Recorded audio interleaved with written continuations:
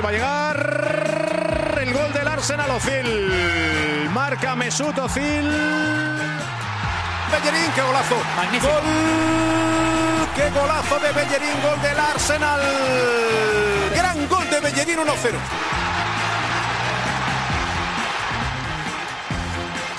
This is Arsecast Extra. Hello and welcome to another Arsecast Extra, as always with James from Gunnerblog. Good morning to you. Good morning. I think we might as well just sort of get straight into it. None of this, what's going on in your life, what's going on in my life. Nobody cares, let's face it. Let's face it, no one cares at all. No one gives a goddamn shit about us or our problems once they have a podcast. So let's just give them what they want. Okay, fine, let's do it. Let's do it. Right. 0-0 with Liverpool last night. There were times when I would have taken 0-0. I would have thought, ooh, yes, please, I'll take a 0-0 now. It's all going a bit wrong. And then second half, it was like, well, no, I'd actually like 1-0 or 2-0. We could win this. And we didn't. And it was 0-0. And it was frustrating and weird. And it just kind of feels a bit at the moment, right? Yeah, I don't know if anyone's ever said this before, but it almost felt as if it was a game of two halves. So I don't think anyone, That's just something I came up with last night. Yeah, I'd write that down, and you know what you do? You post it to yourself, and that way you know that you've got the copyright on it. You put the date on it. You post it to yourself, and then if anyone else says it, you go, aha! I posted this to myself eons ago. Now you owe me royalties.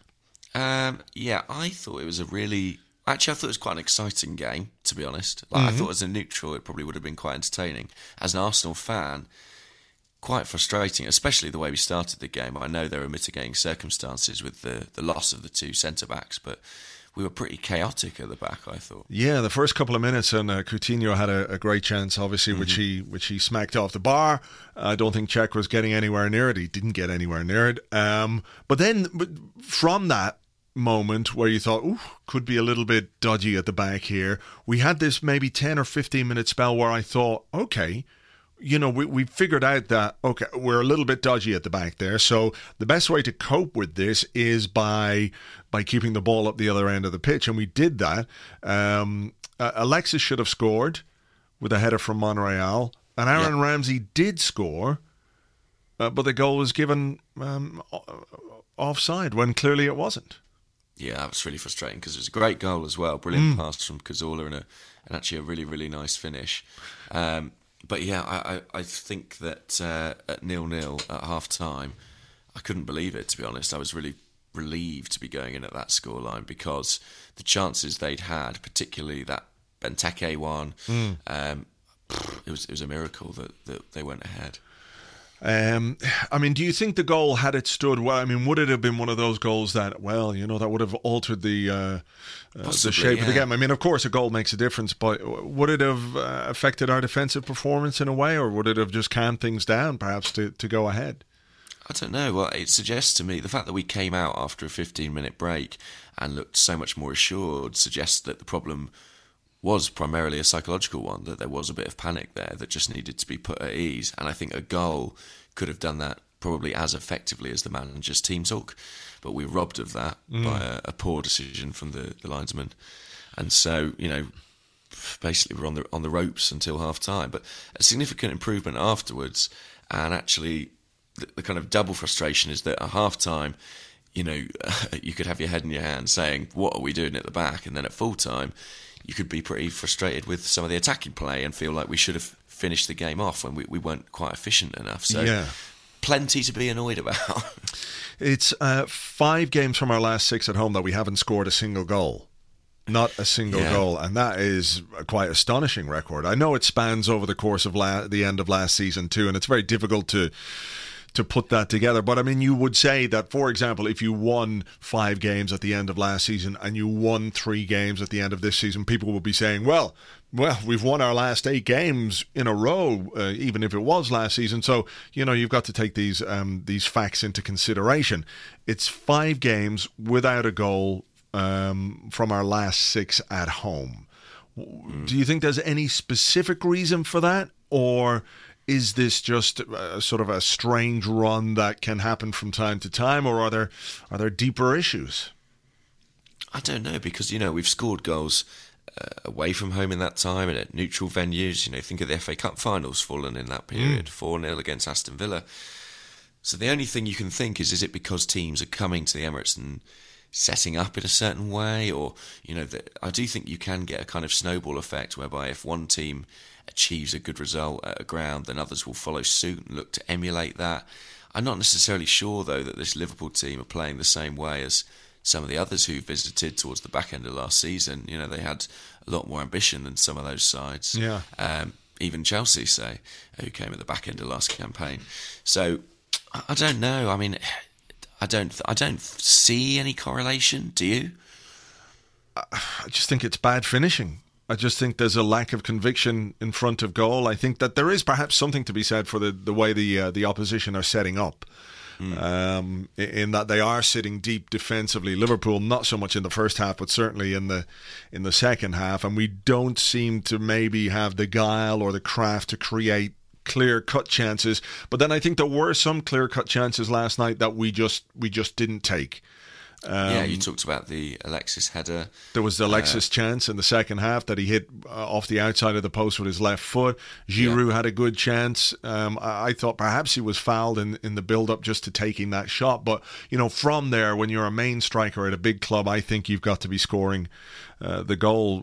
He was 6 or 7 yards out. Mignolet made a save. But, I think the chances were there, and we didn't take them. It is a league of small margins of a goal here or a goal there can make all the difference. Particularly frustrating when we did, of course, get that goal in the first half, the Ramsey one. But I don't know. It's a bit worrying now at this stage because these things then become part of the psyche, perhaps, that they feel that this is an extra weight to deal with. In a small way, like a little bit of the trophy drought. Maybe we've got this as some kind of a burden. Maybe. I mean, that is a concern. I mean, I think generally the start to the season is a concern. I mean, no win from our first 2 home games, just the 1 point. 1 win from our first 3 Premier League games. I don't think it's necessarily the kind of start we were looking for and the kind of momentum we were hoping to establish. And it's worrying how quickly these results, these drop points, can add up. I know a draw with Liverpool, not a disastrous result by any means, but in a broader context, it's another 2 points gone, and come the end of the season, you feel like every point will count for something. Well, yeah, for sure. And this was the thing that we wanted to avoid, was the repeat of last season where drop points, not necessarily even losing games, but drawing games at home, were so costly, and that made the title challenge pretty much impossible. And you're looking at a Manchester City team that have started the season extremely well. They look very strong. They look very cohesive. They look powerful. They look like they're starting to get going, and we're barely going ourselves, and that's the real worry. And it's how the manager and how the club gets this team to start functioning, because unless we do, this is going to be another season where the title challenge is out of reach way too early in the season to be in any way acceptable. So if it's not clicking at the moment, why do you think that is? Is it a problem? A lot of people say with the window a week from closing, it might be a problem of personnel. Do you think it could be a problem of preparation? Are they just not sharp enough yet off the back of pre-season? Well, I mean, you look at Alexis, for example, and the chance that he missed against Palace, and the 2 chances that he missed against Liverpool last night. And I don't think that he's 100% fit yet. I don't think there's any question that he's at the top of his game. He doesn't look quite sharp. The movement, the little tricks and flicks that he's trying aren't working, because I don't think he's fully fit. I don't know that there's any real excuse. I don't know that you could say an excuse, but the rest of them, having come off a good pre-season and a well-scheduled pre-season, should be closer to being 100% fit. But I don't know. It's very difficult to know fine margins and all that, but I can't really see a huge problem with what we're creating. It's what we're finishing. We're having attempts on goal, and maybe it is now a question of personnel. Maybe we do have to look at that because, as I said in the blog today, the more you look at Giroud, and I like him and I've defended him against some of the criticism that he gets, I think it's over the top. But the more you look at him in games like last night, the more he strikes me as the perfect guy to be on the bench to come off when somebody else isn't scoring the goals. You think back to that game last season against Everton when he started on the bench, and when we needed goals, he came on, he made a difference. I think Ramsey scored the first one, he scored the equaliser with a great header to give you that something different. Last night we're looking at, well, how do you get a goal from this game? How do you do it? Put Theo Walcott on? And with no disrespect to Theo Walcott, when he's playing against a packed defence that sits deep, it robs him of the best qualities that he has. He made one pass when he came on. He's not a guy who gets involved in the build-up of what we do. And Oxlade-Chamberlain was the only other attacking substitute. And then you look at the rest of the bench and think, well, what's on there to change the game? I know we're without Welbeck. I know we're without Wilshere. But really, it's hard not to look at the squad and think that it can't be improved in some way.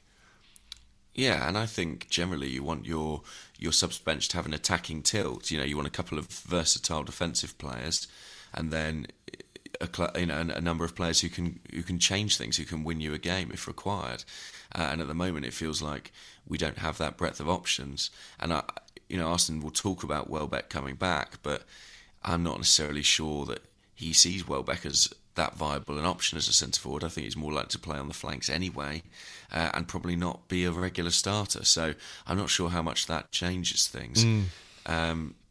Obviously, in terms of bringing someone in, I think time's running out. I mean, it was sort of intriguing that yesterday, the day where we struggled to finish off a number of chances against Liverpool, Karim Benzema came out and killed any chance of that move, really, with his public statement. Now, I don't necessarily think that was ever... It seemed for a while like that wasn't on the cards, but it does sort of really underline the degree to which we're kind of back to the drawing board in that respect. Yes, but does a manager then look at a team that hasn't scored in 5 of 6 home games and is struggling to put away the chances that it's making?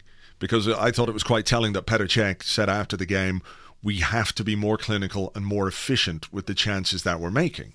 Mm-hmm. So can he look at that and think, okay, well, look, eventually the guys that I've got are going to find their range. One goal will go in, it'll open the floodgates, etc., etc. Or does he have to worry and say, well, maybe I have to find another solution, a different solution? Well, I know which of those feels more like an Arsene Wenger approach. I think to an extent, he's got a point. Arsenal are a sort of very finely tuned engine, and there are things that, when they aren't quite right, little understandings between the players or confidence in the final third, they don't click and they don't produce goals, but then suddenly they can find that form and be irresistible. And I think he'll know that after the run we had at the back end of last season, that we've got the players there to produce and to score goals. I think he'll want to keep faith with that as far as possible. And I say that because I think if there was an attacker out there who he felt he could get, I think he would have done it by now. I'm not necessarily sure that there is an obvious target that he feels is within reach, because it seems nothing is imminent. It doesn't feel like there's anything necessarily going on behind the scenes. So I think he's quite committed to what he's got, and I still expect him to stick with it, to be honest with you. Some whispers about Cavani. Would you put any stock in those? I don't know, really. I mean, look, I think Cavani is someone who had a brilliant time at Napoli and hasn't necessarily followed that up at PSG, but I think he remains a quality player. But, you'd be talking about a £50 million outlay, I imagine. I'd be intrigued to see it, but I don't know. It feels like the Benzema rumour a little bit pie in the sky. What do you think? I don't know. I think if PSG are letting Zlatan go, aren't they? This is what the rumours are. Then I can't see them letting Cavani go as well. So, I don't know. Maybe we'll get Zlatan. Wouldn't that be fun? That would be intriguing at long last. Some positives from last night. I thought Francis Coquelin was very good and needed to be very good, particularly in that first half when our passing was all over the place. The few misplaced passes from Calum Chambers, who had a difficult time, seemed to ripple out throughout the team, and the way that we were careless on the ball, particularly in the final third, put ourselves under some big pressure. But Coquelin was there with real determination, some good physicality, power, strength, and awareness. It really, really switched on when he had to be to get back and make some important tackles. Yeah, I thought he was excellent. I think without him, we would have been in big trouble. Because there was that sort of real uncertainty in the back two, and he did exactly what he needed to do, which was he provided a screen. There were some sliding tackles that, at first glance, I was like, how's he got away with that? But they were perfectly timed and hugely committed as ever. I thought he had a really, really good game. Even if I thought this was a game where, in some respects, we were crying out for somebody like Mikel Arteta, because without Per Mertesacker there, not only did we not have someone to instigate moves from a creative point of view from the back of the defence and start the passing moves going, but we also really lacked a calm, experienced head. That's not to take anything away from Coquelin, who I did think was probably our best outfield player, certainly in that first half. Yeah, the importance of the Mertesacker-Koscielny axis was really evident, wasn't it? That calm and assurance that they give, and I don't think that any central defensive partnership is perfect by any means, but just the familiarity that they have playing together and what that then brings to the team, this knowledge that they have this platform, these two guys who 99% of the time are going to be spot on and reliable, both in terms of their defending and also the way that they use the ball. I think particularly Mertesacker, the way that he uses the ball from the back is important to the way we play. Yeah, and I think that's often overlooked. I think because he's not regarded as a technical player per se, I do think people fail to notice how important he is in terms of our distribution. And we missed that. Obviously, losing one of those would be bad enough. Losing both wholesale was a bit of a problem. But Coquelin, he did what he can to keep it at 0-0. And I suppose the other major positive would have been the goalkeeper. Yes. Two absolutely brilliant saves. Brilliant saves. And that's why you buy him, I guess. Yeah, but reassuring after a slightly shaky start, I guess. And I thought what I liked as well was that he brought some calm to the back four, particularly Chambers. I think he was able probably to talk to him throughout that second period. I think there was one moment where perhaps he put Chambers under a little bit of pressure. With a pass in the area that Chambers then gave away on the edge of the box. It was poor from him, but I think after that he settled down. I think he helped Chambers settle into a second half. We'll come back to Cech, but what did you think of the manager's decision to leave Chambers on? It could have been costly had he repeated that performance in the second half, but that little bit of a showing in the second period where he was better, the team was obviously better defensively, will probably have helped his confidence. Yeah, certainly. I mean, he's 20 years of age. We have to accept that from time to time, young guys, when they're coming in and haven't played, I think it was his first start since March. I'm not saying that that's an excuse for him to give the ball away when he clearly shouldn't be doing that, but I think we have to look at young players and take their performances in a bit of context. I think so, and I also think it's a position that he's still learning. I think it's something that is still relatively new to him, and I think you talk about the decision to leave him at half time. It's a bit like the question about transfers. I think we know Arsene Wenger after 2 decades with him at the helm. I don't think any of us necessarily expected him to withdraw Chambers. It's not really his style. I think he likes to show faith in players where he can, and that faith was rewarded to an extent. Chambers got away with it in the first half, but he looked much more assured in the second, and I think that's really important to his confidence because, we've seen in the past players. I think it was at United last season. McNair was withdrawn at half time in one game, and his form never really recovered from that. And I think you've got to be careful. You've got to protect players. You've got to protect their confidence. And I think Arsene did that intelligently. I'm sure he had a word with him at half time. I'm sure Steve Bold was in his ear. And I think having someone like Cech behind him probably would have helped him get through that second half. Yeah, for sure. But let's come back to Cech then. First save, was the first one from Coutinho? Was that the best one? Or I think it was, wasn't it? I can't remember which came first, whether it was Coutinho or Benteke. It was Benteke first, I believe. Right. Okay. Well, I mean, that was a brilliant save, particularly because he was unsighted for a long time as the ball came across. He said himself he had to wait and see if Gabriel got there. But when he didn't, the ability to get down as quickly as he did and push the ball around the post was fantastic. Yeah, it's one of those where the striker is probably guilty of thinking all he needs to do is make contact here. You know, the ball will be beyond the goalkeeper before he can think. But a really superb block. And one that I just couldn't really believe, to be honest. I mean, it's one of those that just looked like a goal waiting to happen. Yeah.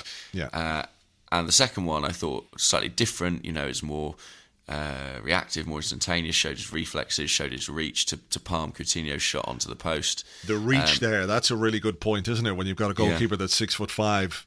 Yeah, that's it. And when you see just how little he touched that with his fingertips, it was enough to push it onto the post, but it was pretty much all of his reach to get there.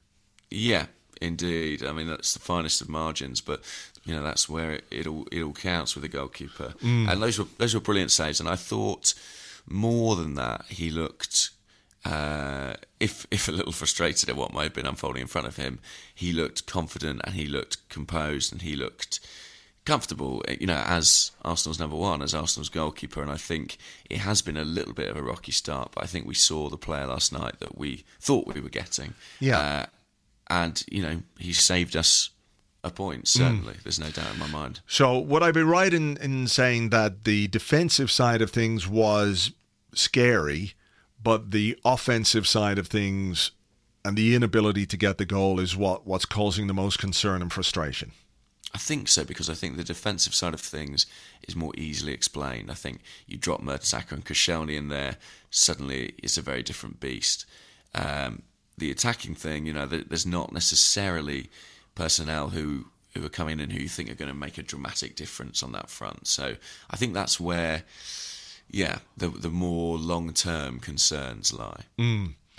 A lot of talk about Aaron Ramsey on the right-hand side. And while I understand people being cautious or unhappy perhaps with Ramsey playing from the right, we know that he's given more license and more freedom to play.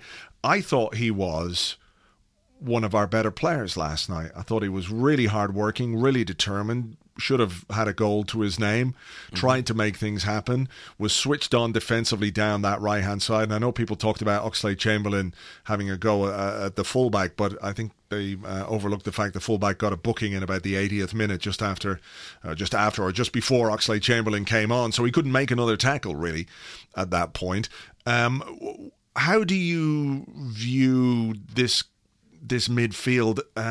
What about the idea of not playing Giroud, playing Alexis as a striker, and thus making room for Oxlade-Chamberlain?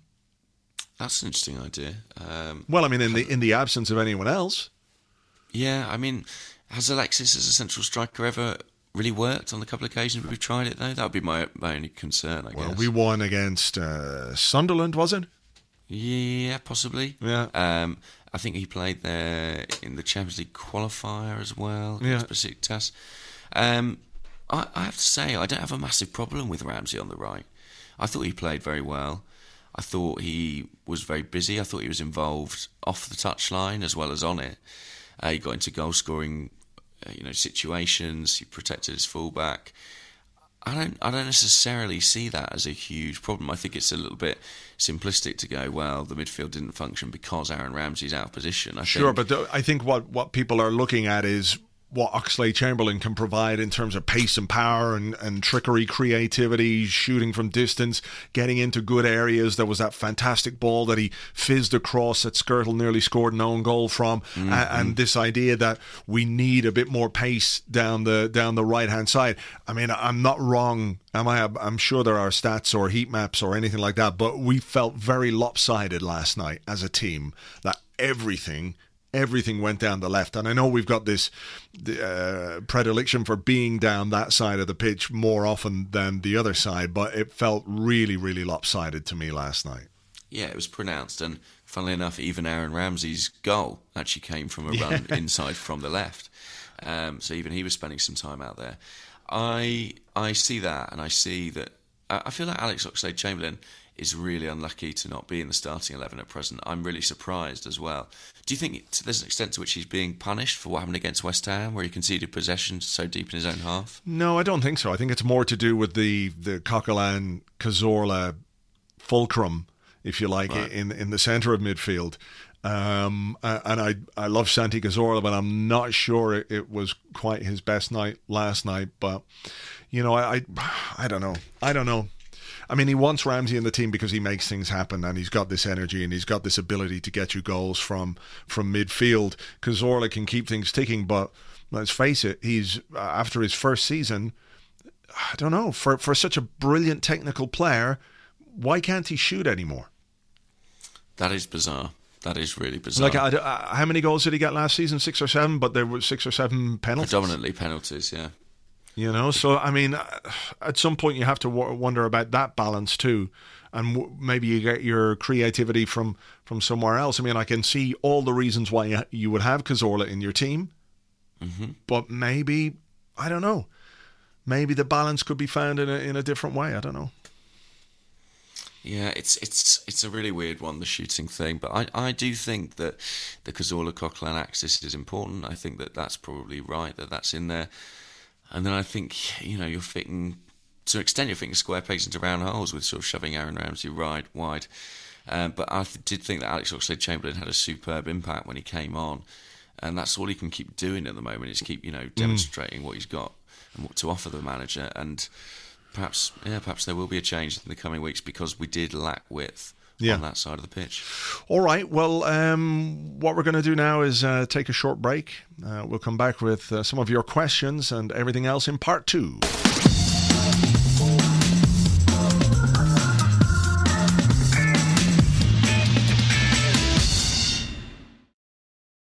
All right, welcome back to the Arsecast Extra. This is the part of the show where we answer your questions sent to us on Twitter at Gunnerblog and at Arseblog. And this week, I'm going to go first. Okay. Right. And this one, it comes from Jordan Freemer, I think. And he's at J Freemier or Freemeyer. Yeah, sorry, that's probably right. Freemeyer. Anyway, sorry, Jordan. I like Freemier because it sounds like Dreamier. Yeah, Freemier. It sounds like some kind of milky drink, doesn't it? Gotta get me some strawberry flavoured Freemier. Anyway, he wants to know, while we're finished taking the mickey out of his name, he wants to know, is it time for the Premier League to institute instant replay, at least for offside goals, obviously in the wake of Aaron Ramsey's disallowed strike last night? Probably, yeah. I mean, I think after goal line technology, I think it's probably the next step. I do think that when you have the technology to see something like that, and it's so clear and so easily sorted out, it does seem somewhat absurd. I know there's probably a concern it will make the assistant referees obsolete, but I don't necessarily think that's a bad thing. And also, I think, I don't know, you could introduce some sort of appeal system whereby managers get the chance to appeal, I don't know, 2 offside calls per game or something like that. It just does seem slightly infuriating that something as clear-cut as that, which can be solved so simply, is not. And I think now we have the goal line technology, it feels obvious and natural, and I kind of feel like the same might occur with the offsides. What do you think? Well, look, within 10 seconds of the goal being disallowed, we had replay showing that he was onside. So I don't believe it would be impossible to put in place a process whereby, in a situation like that, as you say, perhaps a manager could appeal because Arsene Wenger said from the bench, I could see that he wasn't onside, where the manager is allowed to question the decision. And you have, like in rugby, you've got a video official, you've got somebody sitting up there who can look at the replays and come back with a decision within 30 seconds. I mean, given how long Mignolet took to take goal kicks and free kicks last night, it was, 30 to 60 seconds. You couldn't make any argument to say that it would be slowing the game down. when Mignolet was doing just that the same thing. So the ball's in the back of the net. We think it's a goal. The linesman has got his flag up. Arsene Wenger says, I think he was onside. Let's have a look at the video. Literally within 30 seconds, you know whether it's a goal or not. And I really think that that's something that the Premier League and football in general should be looking to use. Top-level football. I suppose the worry might be that if you have this in football throughout, the top leagues and what have you, that then it becomes something that's impossible to implement lower down, and it might set it apart from other standards of the game, if that makes sense. But really, the argument usually against using video evidence is that, well, it would just slow the game down. It would be like American football. We'd be sitting waiting, etc. That's not the case. Clearly not the case. And as somebody who feels particularly vexed about not scoring that goal last night, I say bring it in at once, or heads should roll. Heads should roll. No, I think you're right about the slowing the game down thing. If you've seen a replay of something on television, that's inevitably because there's nothing happening on the pitch. They don't really tend to show you replays when you're missing action. So, and thus, the fact that you can do that and the fact that a broadcaster can show a replay in that time suggests that somebody else could have a look at it before the ball's even back in play. Yeah. And it could be even quicker. So it does seem absurd. I do think the point about, the game being different from grassroots level. The game's already very different from a grassroots level for a multitude of reasons. And I think that when the stakes are that much higher, it's more important that decisions are correct. So, I mean, to me it seems like a no-brainer, but that probably means it won't happen. All right, let's have one. Okay, this is from Jane Cavendish, JCav90, and she asks, where has Giroud's movement gone? Why has he started to mark the centre-backs? Maybe he's under instruction to do that. Maybe. I mean, I can't... What frustrates me about Giroud, and has done, as much as I like him, and I'll go back to saying that I've been a supporter of his, and I think he's a better player than he's given credit for, but he is, what is he, 6'3" or 6'4"? Mm-hmm. He's extremely well built, a very keen physical specimen, you would say. Very handsome. Even leaving aside his handsomeness, as a central defender, a guy that size and of that strength should be an absolute nightmare to play against, because he can use his body and use his strength to hold you off. He doesn't have to be the quickest. He could be... I'm not necessarily saying he should be a battering ram, because it just sounds a little bit industrial. But it's always felt to me as if Giroud has been far too willing to be kicked and pushed around than to actually do the pushing around. And I know that you're competing against central defenders who are big and strong as well. But come on, man up is not the right term. Absolutely. But you know what I mean? You just get the sense that he doesn't quite fancy the physical element of the game, and that if he could be a bit more physical, if he could make life a bit more difficult for those central defenders, it might create more chances for him, it might create more chances for the team, and it just might improve people's perception of him as a player. To me, feels like a bit of a soft touch at times. And I was about to say, do you think he's a bit soft? Basically? I think he can be a bit soft at times. For a guy, like if he's 6 foot or less, then fine, I can understand how you get pushed around. If you're a skinny guy and you're playing against, big beastie centre halves, I can understand it. But he's got the physique, he's got the strength, he's got the physicality, he doesn't use it. As for the question about why he stopped moving, I don't know. Maybe because he's being instructed to perform as this kind of this. What's the word I'm looking for? A fulcrum. A fulcrum. That was the word. But yeah, the focal point of the attack. And maybe the manager wants people moving off him. And he did create a fantastic chance for Alexis last night, where he did actually show some strength, and he hooked the ball out from kind of behind him and played it perfectly into the path of Alexis, and it was a great piece of centre forward play. But I don't quite know why he doesn't put himself about a bit more. Just be a bit more aggressive. Because if he did, I think he'd be a better player.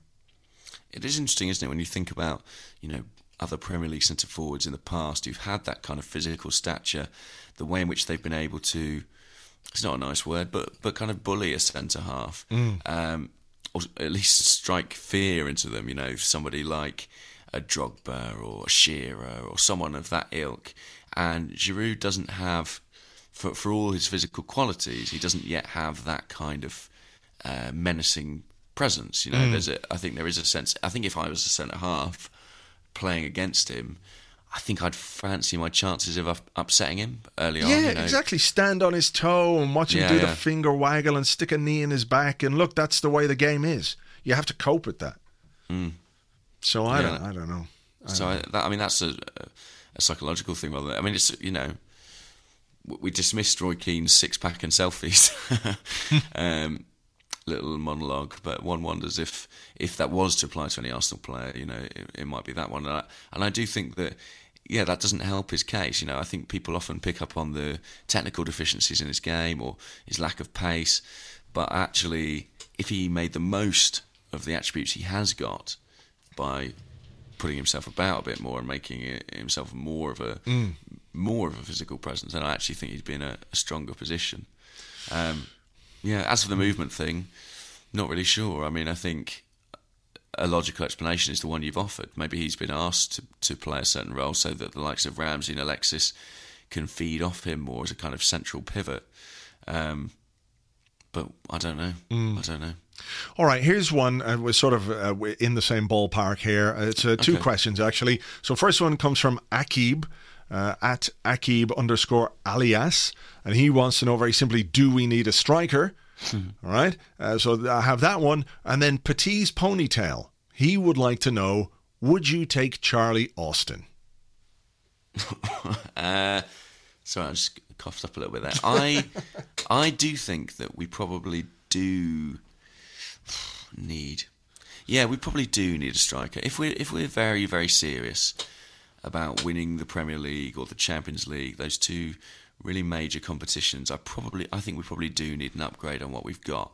Whether or not it's easy enough to go and get one of those is a different matter. It's certainly something that's easier said than done. Charlie Austin is not in that bracket. Charlie Austin is not better than any of the current attacking options we have, in my opinion. He might have more of a natural goal-scoring instinct, but I don't think he necessarily would fit into our style of play, the kind of interplay that's required. I think it would be a massive step up for him to suddenly go and start playing in the Champions League, and I don't really see that as a realistic option. But if there is somebody out there who's better than Giroud, better than Walcott, better than Welbeck, I think that would be fantastic. And just as you would look to upgrade in any position, if there's room to do it centre forward, we should be doing it. We should definitely be doing it. What's your take? I think we could use a striker, yeah. And again, it comes down to finding the one that's better. Charlie Austin certainly isn't it. I think if you buy players of that level, they might have an impact in some games, but I think over the course of a season, you're not improving. What you're doing is just furthering the problems that you already have. In the biggest games, you're probably not going to have a player who can get you the goal that you need. The question, of course, is who is the striker out there that we can get? I don't know the answer to that, but I really believe we should be doing as much as possible to find somebody between now and the close of the transfer window, because goal scoring, it's becoming an issue.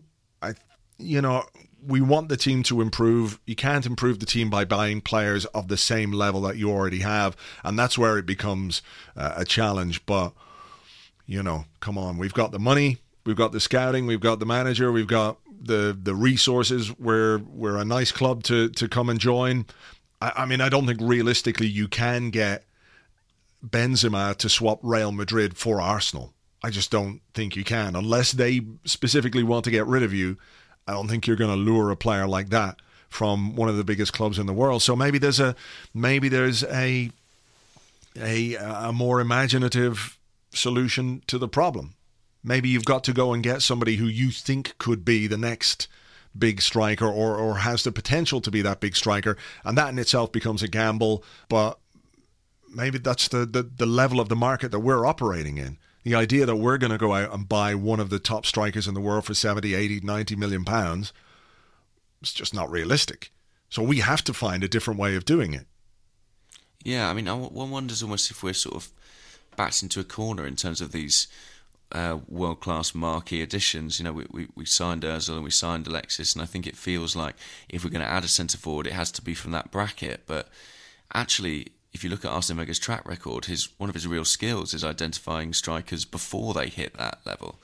And I think that's what he'd probably have to do, because I don't think there's an obvious signing out there. I don't think there's an obvious guy to come in. I think he'd have to, produce something out of left field slightly. But he has got the potential to do that, and I don't think he should feel that just because we've got an awful lot of money now that we have to spend 60 million to get someone who improves us from an attacking point of view. I think there've got to be players out there who can do that, before they reach that level. Sure.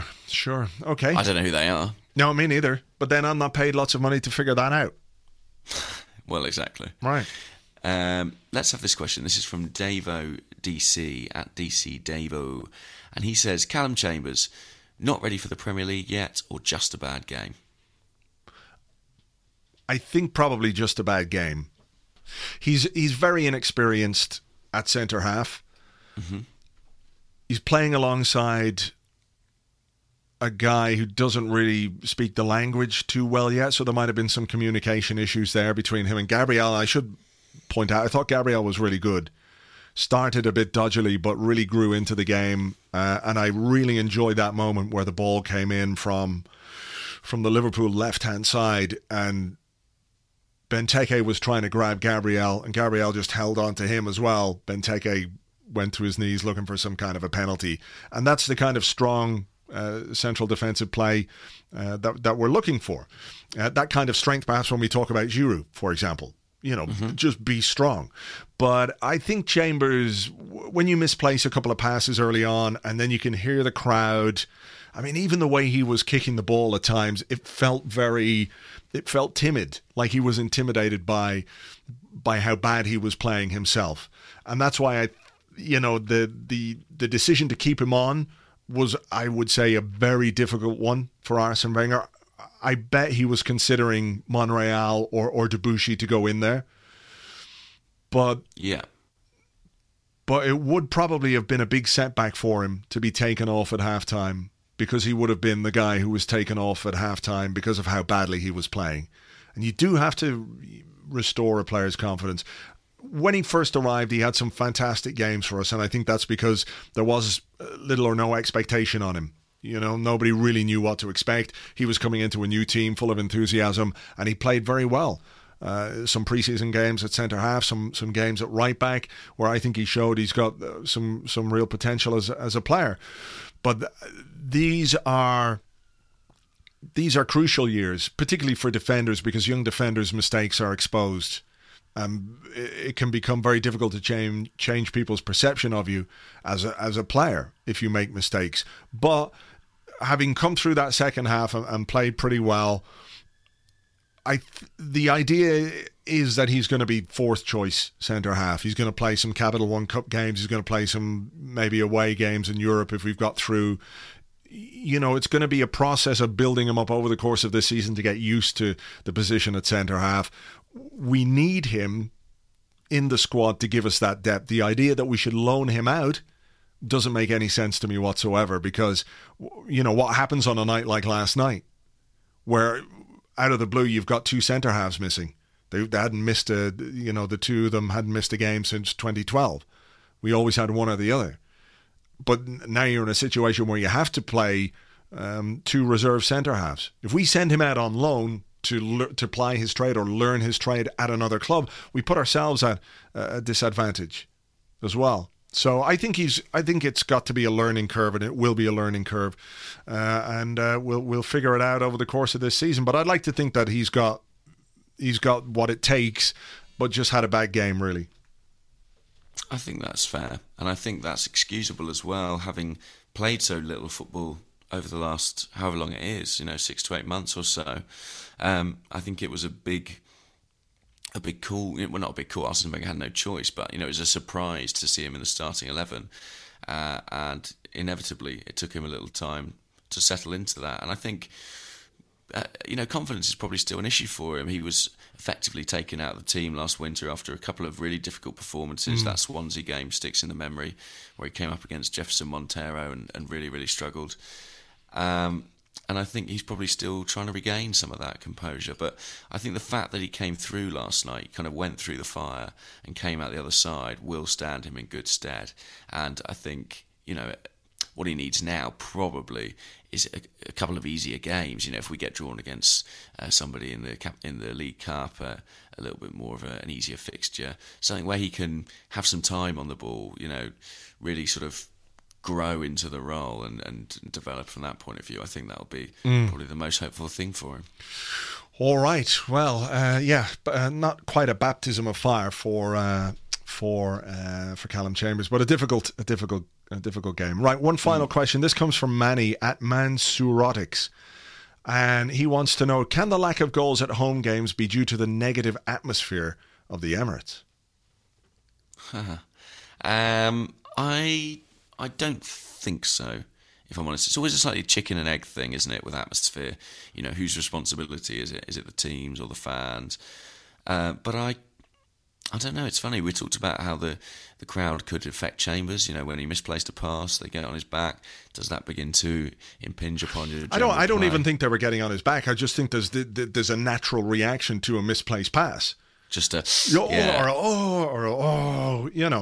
I think that's a natural reaction. It's not necessarily getting on a player's back individually. So that's not necessarily kind of a negative thing from the crowd. I don't think so. I don't think that would be an influence. I'd like to think our players have the mental fortitude to flourish in spite of that atmosphere. And also, I'm not sure. I wasn't there last night. I'm up in Edinburgh at the moment, but the atmosphere didn't sound too negative, certainly via the television. I know you don't get a great sense of it that way. But I feel like, the season started with real optimism, with great expectations, and with the fans really behind the team and believing they could go on and do something this year. So I don't think that there's a kind of pervasive negativity that could be impacting upon their performances. I think it is just a question of not being efficient enough, be that due to rustiness or in some cases perhaps lack of ability. But I don't think it's to do with the crowd. What do you think?